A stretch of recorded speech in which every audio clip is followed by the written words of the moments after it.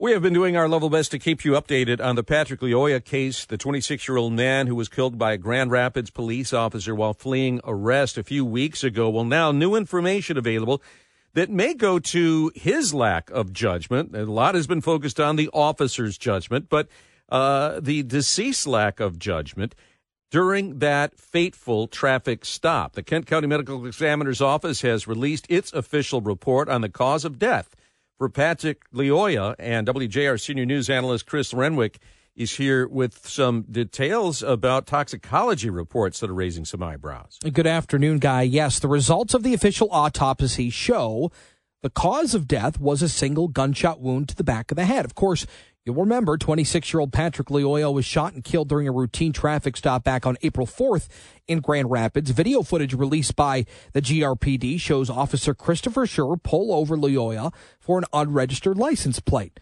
The video showed Lyoya getting out of his car to talk to the officer, turn back to Christopher Schur, and walk towards the front of the car. Schur put his hands on Lyoya's back and told him to stop. That's when Lyoya resisted his touch and quickly backed away from the officer, running away before Schur tackles him to the ground and tells him to stop resisting. He got up. Schur fired his taser twice but missed Lyoya both times. The pair went back to the ground in a struggle. Schur is heard on tape ordering Lyoya to drop the taser before Schur fired his police-issued firearm into the back of Lyoya's head. Schur was placed on administrative leave while the Michigan State Police conduct a criminal investigation. But something else in that official autopsy revealed in the toxicology report, Lyoya's blood alcohol level was 3 times the legal limit at 0.29%.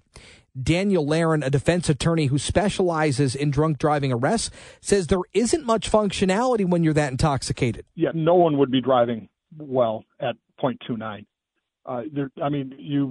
There's a chance that in the short amount of time this police officer saw him, he may not have seen any bad driving during that time, but certainly this guy's ability to walk, talk, drive would be severely impacted by consumption of alcohol that much. Laren spoke with All Talk today and says that information very well could be a part of the legal proceedings going forward. Having a blood alcohol of 0.29 would certainly be a mitigating factor in the civil action, because certainly this guy wasn't he was resisting the police, and they always talk about, well, this is just a misdemeanor, and that sort of thing. But once he started resisting the police and running from the police and grabbing his taser and stuff, that becomes a felony.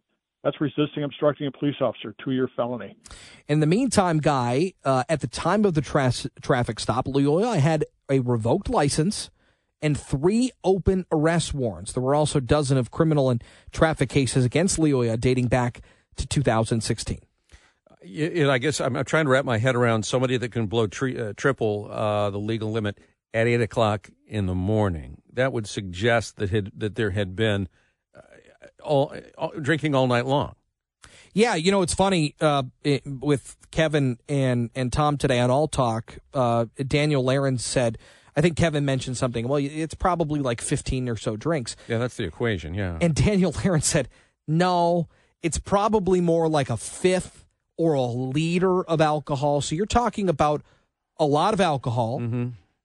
And, yeah, if it's 8 in the morning, you probably were up drinking all night. Right. And if he had stopped sometime during the night, it tells you how drunk he was earlier. He could have been beyond. I'm reminded, and again, this goes to the idea of judgment. Why did he get out of the car? Why did he flee? Well, he had outstanding warrants, and he was 3 times the legal limit, which would have almost put him in a category of being super drunk. Yes. Certainly. And so he was looking at some jail time there.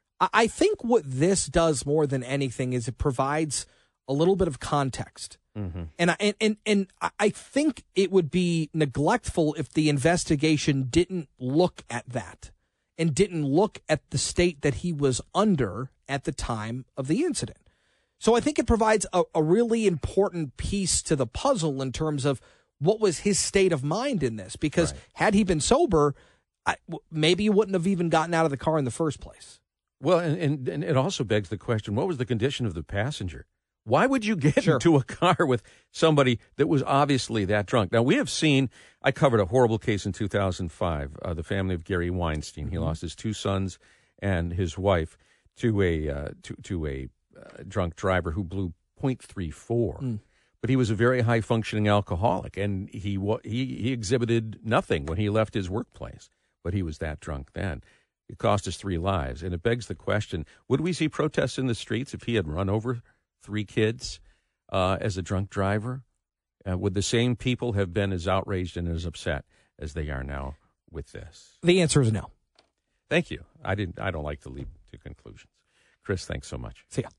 It is, to some degree, about better policing and recruiting and training better officers. And it's something that within law enforcement circles, there's a lot of good discussion about. I want to bring in WJR senior news analyst Lloyd Jackson, who had a great discussion with Hilton Napoleon, a fine leading law enforcement officer in his own right, and the older brother of the late Wayne County Sheriff, Benny Napoleon, who I guess he's got a book out. Lloyd, tell us about it. Yes, that's right, Guy. Hilton Napoleon spent over 3 decades in law enforcement and has written a book called A Badge, a Gun, But No God: Problems with Policing in America.